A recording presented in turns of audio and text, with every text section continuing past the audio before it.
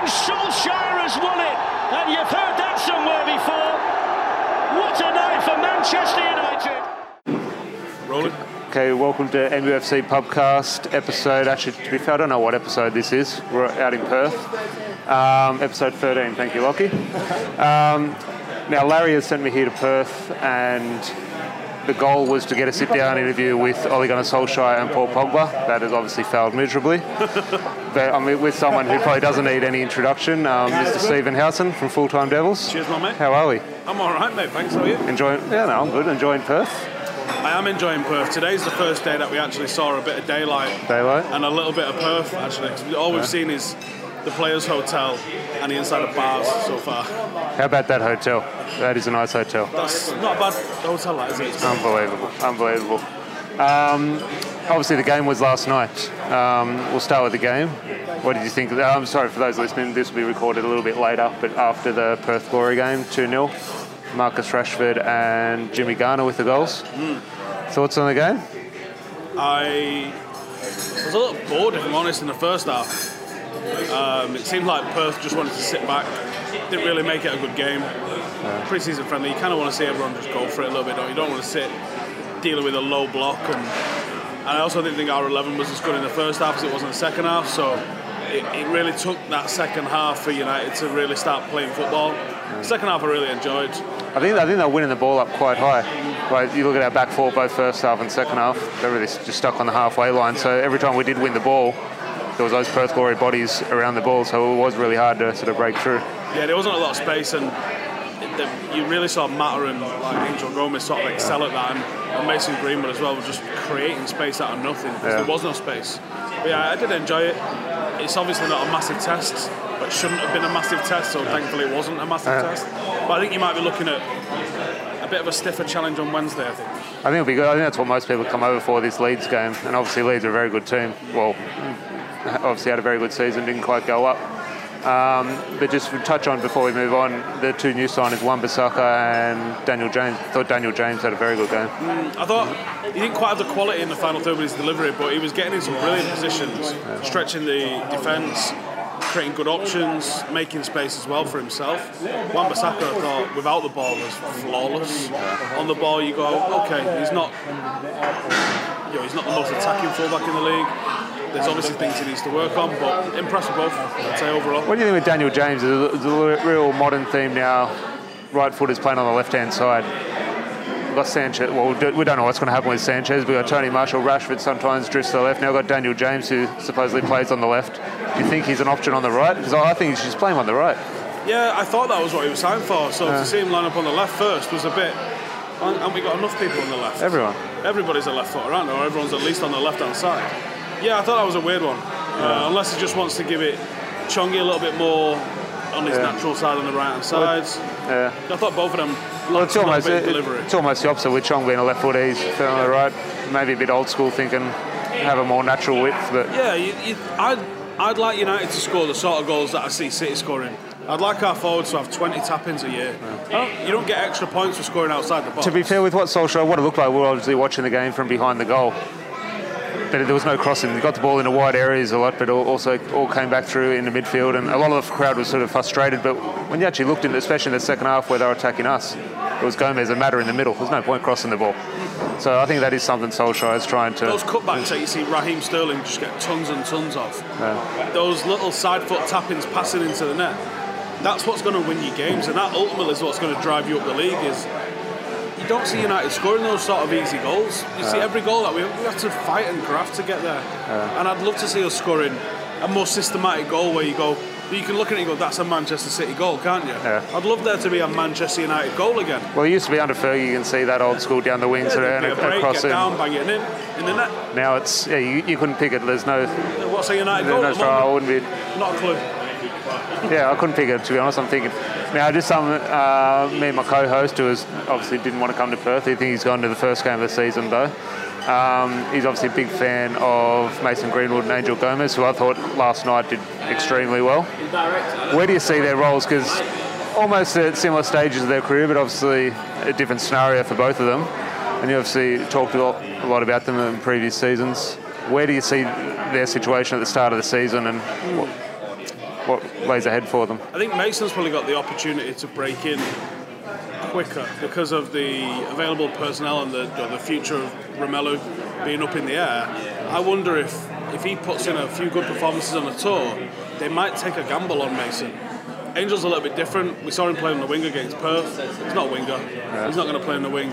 I would like to see him in the role that Mata took up against Perth, being central, pulling the strings in that sort of area, and I think he can do that. If you're going to dominate possession, Angel Gomez is going to look like an absolute beast. Where if it's going to be a tight game, a 50-50 game, where you need quick, you need aggression, Angel isn't that player. Yeah. So I think he's going to struggle to find his opportunities, and I think a loan is probably overdue for him. I think he probably needs to get a good loan at somewhere that it's almost contractual that this guy plays 70 minutes a week. For 65-70% of the games, he's got to go and get 30 games somewhere that's going to give him a lot of minutes so he can develop in a men's league somewhere. Yeah. Do you know what I think he'd be amazing? Portugal. Yeah. If I was United now... Does he have a Portugal background? Yeah. His dad played for Portugal. He's born and raised in the UK, but his dad's Portuguese. He obviously speaks the language. I think that if you was United and if you truly do want Bruno Fernandes, I'd say to him, how about that's what I'm going to pay for him, you can have Angel on loan for a season, because they're going to fulfill a similar sort of creative role. And can you imagine if Angel goes and puts in even half the numbers that Bruno Fernandes has done for them, then it's going to be all right. That's what I was thinking. In terms of the success of a loan spell, now I look at Tuanzebe and his performance, and obviously he wasn't tested at all last night, but you look at that level of centre-back and what we've bought from the Championship this season in terms of how much Daniel James cost, potentially 20 million. If we were to buy Tuanzebe from Aston Villa this year, he might cost 20 or 30 million potentially. Yeah, easily, yeah. And that's something you could potentially look at. So hopefully if Gomez was able to get a loan somewhere, that is it. And then if it doesn't work out at United, you might be able to cash in on him and use that money for someone that you do want, maybe, yeah. Now, just some of the other goal scorer, which I talked to you off air a few times about, Marcus Rashford. There's, at the time of recording this, Lukaku is still at the club, potentially off to Inter Milan, maybe. I don't know if we're going to be signing a new striker or not, but the new contract Rashford has just signed, to me, in my opinion, suggests that the club potentially see him as the main striker. If you were to, in your ideal scenario with United, Rashford, where do you think his best role is? A lot of people think it's out wide. It's strike. If you were to get the best out of him, I don't think he's ready to play number 9 on his own every game, and be relied upon. Because realistically, you've got to be aiming for 30 goals. Marcus's aim for next year is probably 20 goals. So I think if you wanted him to be your lead striker, you're going to have to play someone alongside him that's going to pick up that slack.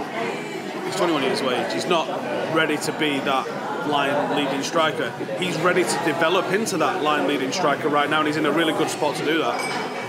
I would like to see us go with someone like a Ben Yedder. I'd like to see us maybe try the diamond, because I think you've got options. Sanchez you can play down the middle. Sanchez and Rashford down the middle as a pairing might work. Sanchez and Marshall might work. Marshall and Rashford might work. Mason and Rashford might work. So you've got options if you went with a two-striker system. You could probably accommodate what we've got, but also give opposition defences some issues to think about, because so many people play with one striker up front. Defenders now, when they have to deal with two, they're panicking a little bit. I think it's very offensive to go with two strikers, and I don't think we've got one. I don't think Marshall or Marcus have made that position their own yet, so we're not trying both. Well, what Solskjaer, and I thought some of our, not our best performances, but some good performances last year. I remember the Chelsea game came with those two strikers, and I think it was probably Mata or Lingard in behind at a 10, and Mata last night I thought was very good. Do you see, in terms of our transfer targets, a lot obviously hinges on Paul Pogba staying. If he comes and goes, you don't know, and I think that will completely shift the focus if he does leave. But the midfield situation, this Bruno Fernandes link, personally I don't see too much in it. A lot of talk so far. But in terms of that midfield position, who do you think comes in to complement Paul Pogba? Because this whole thing unlocking Pogba and this and that. I'd love an Ndidi. Or an Idrissa Gueye. Someone that I can see being pure energy. Well, one player, he hasn't been linked with anyone, but I thought would get a strong link this season, Decore from Watford. Yeah, he's a player that I thought but he's not been linked with anyone. Yeah, maybe Watford have just gone, we're not selling him. So there may have been early inquiries and no one's took them up, but I agree. I think those three players would be the archetype of the sort of player I would want to. I don't think Matic just got very long left in him. Maybe the club think McTominay can do that. I have my doubts on his ability with the ball. Off the ball, I think he's very, very good defensively. I think he takes up good positions and he seems to have the right sort of mentality. But I don't know if he's got the right quality. And those three that we just mentioned would probably be a big upgrade on him. I think if you sold Paul Pogba, you'll probably see a complete overhaul of the midfield, like a 2-3 new signings in there. See, that's it. A lot of people talk about get rid of Pogba. If he doesn't want to be here, let him go. And you won't find a bigger fan of Pogba than myself, but I completely agree with that sentiment. If he doesn't want to be here, feel free to go. But if you're replacing him with, no offence to someone like Sean Longstaff, I don't care if the player doesn't want to be here. If he's scoring goals and contributing on the pitch. Yeah, Longstaff probably got posters of Pogba on his wall still, haven't he? I mean, I can kind of see why I think United want him. 25 million, it's not a lot of money.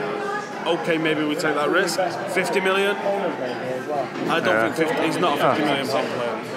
You know, people go, oh, well, Wan-Bissaka was. Yeah, Wan-Bissaka was, because Wan-Bissaka is. But Sean Longstaff, there's a lot of potential there. Now, is that potential higher than Jimmy Garner?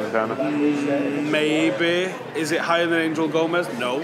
Is it higher than, even a Dylan Levitt? I think Dylan Levitt's a brilliant footballer that I'd love to see what he can do in the men's league. Yeah. So, for 50 million, I'd say leave it. Let's make sure we spend that money that we're holding back on a defender to get the right defender that we want, and we'll see what we've got in midfield in the academy. If it's a case of penny pinching, I think I'll go with that. Well, we just spoke then about Rashford gone back into midfield. Now, I think personally the biggest issue in our team at the moment is centre half. Yep. Do you think Harry Maguire is the number one target? Rightly so or not? Because there's a lot of talk with De Ligt at the start of the window. That sort of went away. I don't think he was the number one on any list, but I think he was on a list. And for good reason as well. I think he's a good centre half. There is a Phil Jones vibe about him, isn't there? There's I agree. Clanger in him. But he's good in both boxes, which I think is a big asset. He's the best header of the ball in the Premier League in terms of the numbers he can put up. And I think there is a little bit of leadership with him. He's a ball-playing centre-half. He'll step into midfield with the ball. He massively upgrades our defence. I think it was a case with Wan-Bissaka and Ashley Young. We've got similar feelings about Ashley Young, but it was a case, in my opinion, of just getting someone at right back. Yes. And now, any person, obviously not any player, but any player at centre-back upgrades our centre-back position. You improve a team by eliminating your weakest links. You don't improve a team by actually stretching the top end of a team. So, you could sign Messi. I mean, you couldn't, but if you sign Messi, it's not going to make a difference because your team still can't attack because you don't have the balls to attack. You could sign any player that you want, but they're not going to make a difference unless they're the tools of that team. You need to. For me, our biggest issue is right back. Sorted. Next biggest issue is centre half. Sorted.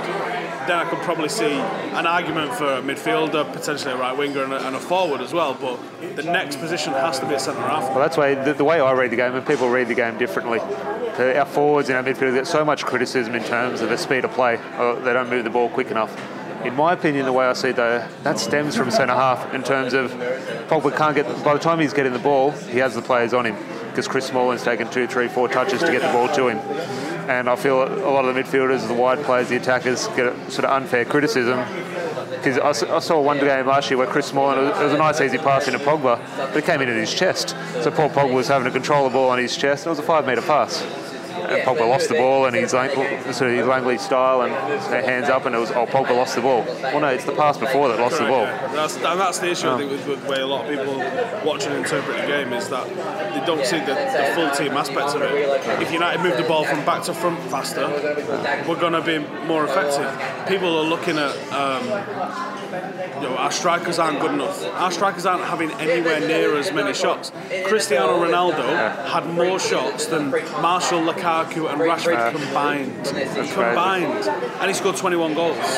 So our strikers are more clinical than Cristiano Ronaldo. You can't make that argument. You'd see no player who wastes more, or no, I wouldn't say wastes more chances, but misses more chances than Ronaldo. Every second shot ends up in rosette. Ronaldo and Rashford have got the exact same shot to goal conversion, 8.4 shots per goal. Yeah, that's crazy. There's a couple of people who've had insane shots to goals last season. One of them was Mane. Yeah. One of them was Tony Marshall. 3.9 shots per Crazy. goal, which is incredibly clinical. Yeah. But we're not getting enough shots to Tony Marshall for him to continue. Yeah. And Lukaku's wasn't terrible either. Lukaku was around about what Aguero's is. Yeah. So we've got, I mean, Harry Kane's is like up near what Rashford's is. People really hammer our forwards, but they're not being given the service to create more chances. Every other team creates more chances than us. We just simply don't create. Yeah. I think that's the thing, when you look back at Ferguson, whatever the result, whatever the performance level, there's always something happening in the attacking third of the pitch. We're now, and maybe not as bad as under Van Gaal, but whatever was happening in the game, I think we might only get 2 chances in this game. Yeah. And then if you don't keep a clean sheet, then you've lost or you've drawn. Yeah. Now, away from the football a little bit, now we've got, obviously, in my opinion, I'm guessing your opinion, the best United YouTube channel out there. I just wanted to pick your brain. Me and Larry, the co-host, has discussed this a few times. Obviously, we talked earlier about the industry changing completely in the last couple of years.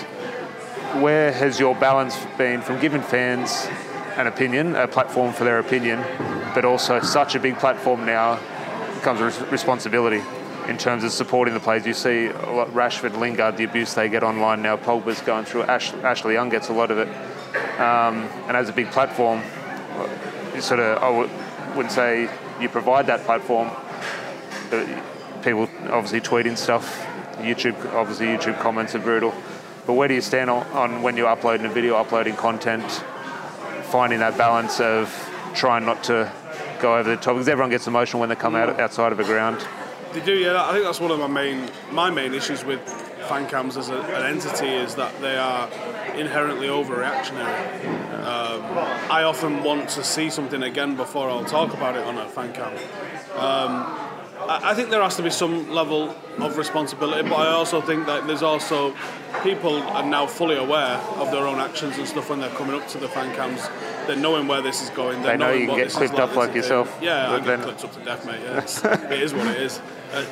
It's very rarely clipped up in context either, which is mad. I think there should be a responsibility to be wary of what you're saying. I think some people don't give a shit. I don't know. I think it's just an individual. I've always said I'm not responsible for a fan base. People might disagree with that and say, well, you're seen as representing a fan base. I talk for me and me alone, and I'm just a bloke. And I watched the match. I was asked to give my opinion. I give my opinion, and that's it. And somehow it's developed into this. There's 500,000 people following Full-Time Devils. There's 100,000 following my personal account. It's fucking mind-blowing. How does that feel here, like arriving here on the other side of the world, and people come up to you on a first-name basis? It's mad. I mean, it's 100% positive. Yeah. There's no one come up and give us any grief about it. Oh, well, Twitter and real life, two different things. Of course they are, yeah. I mean, we've got loads on Twitter, but it's 100% positive and it's nice. You can't say it's not nice. It's great. And it's good to see that so many people enjoy it over here, because by the sounds of it, the local media and the national media just doesn't provide for what United fans need. So maybe it's made my understanding of what we do deeper, maybe. Yeah. Now, just one last topic before we wrap up. It's obviously another big online issue at the moment, the Glazers Out hashtag everyone is talking about. Now, we run the Official Supporters Club here in New South Wales, and we're approached by, I wouldn't say big accounts, but loud accounts on Twitter saying you have to get involved in hashtag Glazers Out. You have to boycott the games in Perth. You can't go. You're not real fans if you go into the game, sort of thing, which is unbelievable when you think about it. Just where do you stand on in terms of, in my opinion, because we were approached last night and a few people were waving green and gold scarves with the official merchandise and buying match tickets and are official members of the club. And we obviously support any action against the Glazers. We understand how bad of a job, or from a club perspective, how bad they are for the club. But it's just making complete and football makes hypocrites of everyone. That's part of it. So it's something that we publicly can't do as a supporters club. But where do you see, like, obviously on the ground at Old Trafford, where do you stand on it? It's a multifaceted, complex issue, isn't it? I mean, I was on the protest marches in 2005 with the Not For Sale, and then we got sold. Yeah. So you go, okay. And then there was flash mobbing, and there was all sorts of things that followed that initial burst of activity in and around 2005, 2006. And it was intense. When I think about it, you go, well, it didn't work. And then I go, Well, actually, none of them sponsor the club anymore. The sponsors that were hit for flash mobs. Probably a coincidence. I don't think any of their decision making was made on the back of any of the actions of supporters. But there was Nike flash mobbing, there was Ladbrokes flash mobbing, and you go, well, none of them sponsor the club anymore. That's weird. But maybe their natural sponsorship cycle was going to have come to an end anyway. Certainly the ones with Nike and Ladbrokes, we go through so many bookmaker sponsors, I'm sure that's just been the case. But my experience of those is that they was very intense and very well supported and quite well organised, and they did nothing. And this when the club was worth around 500-600 million. Then in 2010 it happened again, and there was the talk of this Red Knights consortium that was going to buy the club. And there was the massive green and gold protest inside the ground. There was banners, there was signs printed, there was obviously the enormous banner that came off the end of the Stretford end. David Beckham wearing a green and gold scarf after the AC Milan game, and he did nothing. I don't think they give a shit. I don't even know if they get told about the protests. I think it's so far beyond what they give a shit about that I just don't think it makes any impact on them whatsoever. I'd support any action to replace the Glazers, but sometimes it can be out of the frying pan into the fire. They have taken obscene amounts of money. They are restricting, in my view, the spending capacity of the club. They are not looking after Old Trafford. They are not investing into the training ground. They are not investing into the areas of the football club that we see as being important, like the academy and things like that. But who's got $4 billion that they can just come and save us? They're not going to sell it back to the fans, which would be everybody's dream, that we are a fan-owned football club again. And I will support any action that's got a proper plan where you can go, what is the goal of this? What are we going to achieve and how are we going to achieve it? Everything needs a plan, otherwise you're just pissing in the wind. And the Glazer out hashtag has trended on Twitter 3-4 times. But what's that resulted in?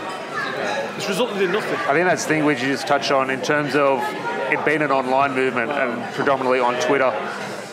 A lot of those people and the maturity of those people, I think the frustration stems from the wrong place. It stems from being six, and at the time there was no real links with the high-profile players which they want. So there's no real plan. It's just a frustration. It's just an outburst of anger. There's no really thought about it on what can happen, what could potentially happen. And I think that's what just makes... If there was a plan, and the plan was, look, we can raise this money and buy X percentage of the club where we get a say in X, or there's this guy wants to buy the club, he's got the money, he's ready to do it, like Jim Ratcliffe as a United fan that's been linked with Chelsea. I think he's just bought a Spanish club. If he was saying, I'm going to buy this football club, you guys need to help me put pressure on the owners to sell, sweet, I'm there at the front with a banner. But until you've got that sort of plan in place, and even then you're going to be like, hang about, what are you going to do when you get in charge of the football club? Are you going to rebuild Old Trafford? It's always half the debate. It's like the manager debate. It was Mourinho out. Okay, that's fine. I agree with that. Was it David Moyes to replace him? It's always half the debate. Is that the Glazers going and then the Saudis come in, and that's a whole other debate. Right? It's all, again, we all agree, get the Glazers out, but you don't know, is that a new family that buys the club? It's almost like a tantrum, isn't it? Like, get out. Well, now what? All right, we're out. What do we do now? Oh, shit, I didn't think of that bit. Yeah, I think completely. I would absolutely support any planned action that I thought was going to have a positive impact on this football club.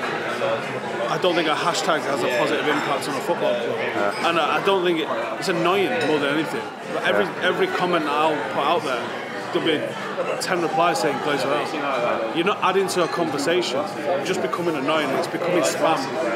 Get a plan together and I will support any plan. But when there's no plan, it's just noise. And noise does no one any good. Hard to disagree. Now, we'll try and wrap up on a bit of a positive.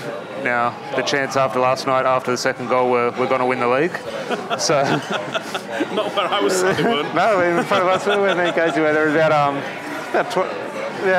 about 10, 20 rows in Drew Hard after the James Garner goal. The cracker of a goal, man. Very good goal. Where do you think the season goes in terms of success? We always look at a trophy's a success, but the way I look at it is you can get to an FA Cup final, a Europa League final, League Cup final, potentially win 3 trophies, but you can lose every final in the last minute, and then you don't win anything. So it's fine margins. But that's how football's measured. Is in the trophies and not. I don't think Spurs are going to call last season a major success. Maybe they might call it progress. Maybe they will. Yeah. It's Spurs in it, so they might. I would definitely say I want to see progression.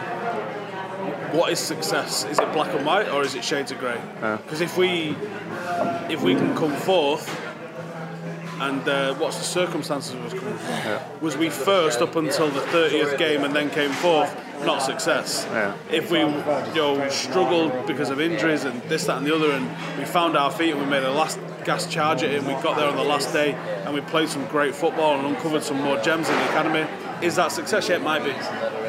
So I think you can only look backwards rather than preempt what success is going to be. But I would like to see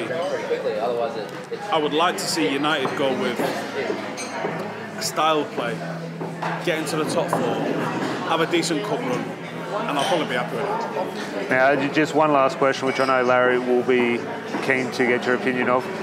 If you had to pick one player who's going to have a more productive season, Mason Greenwood or Axel Tuanzebe? You have to have a pick. We just heard Axel's going out on loan, unfortunately. Oh, there's a bit of breaking news. Yeah, it's probably broke by the time this gets over. Yeah, possibly. I think Mason. Yeah. I think Mason's going to shock people. He's so calm.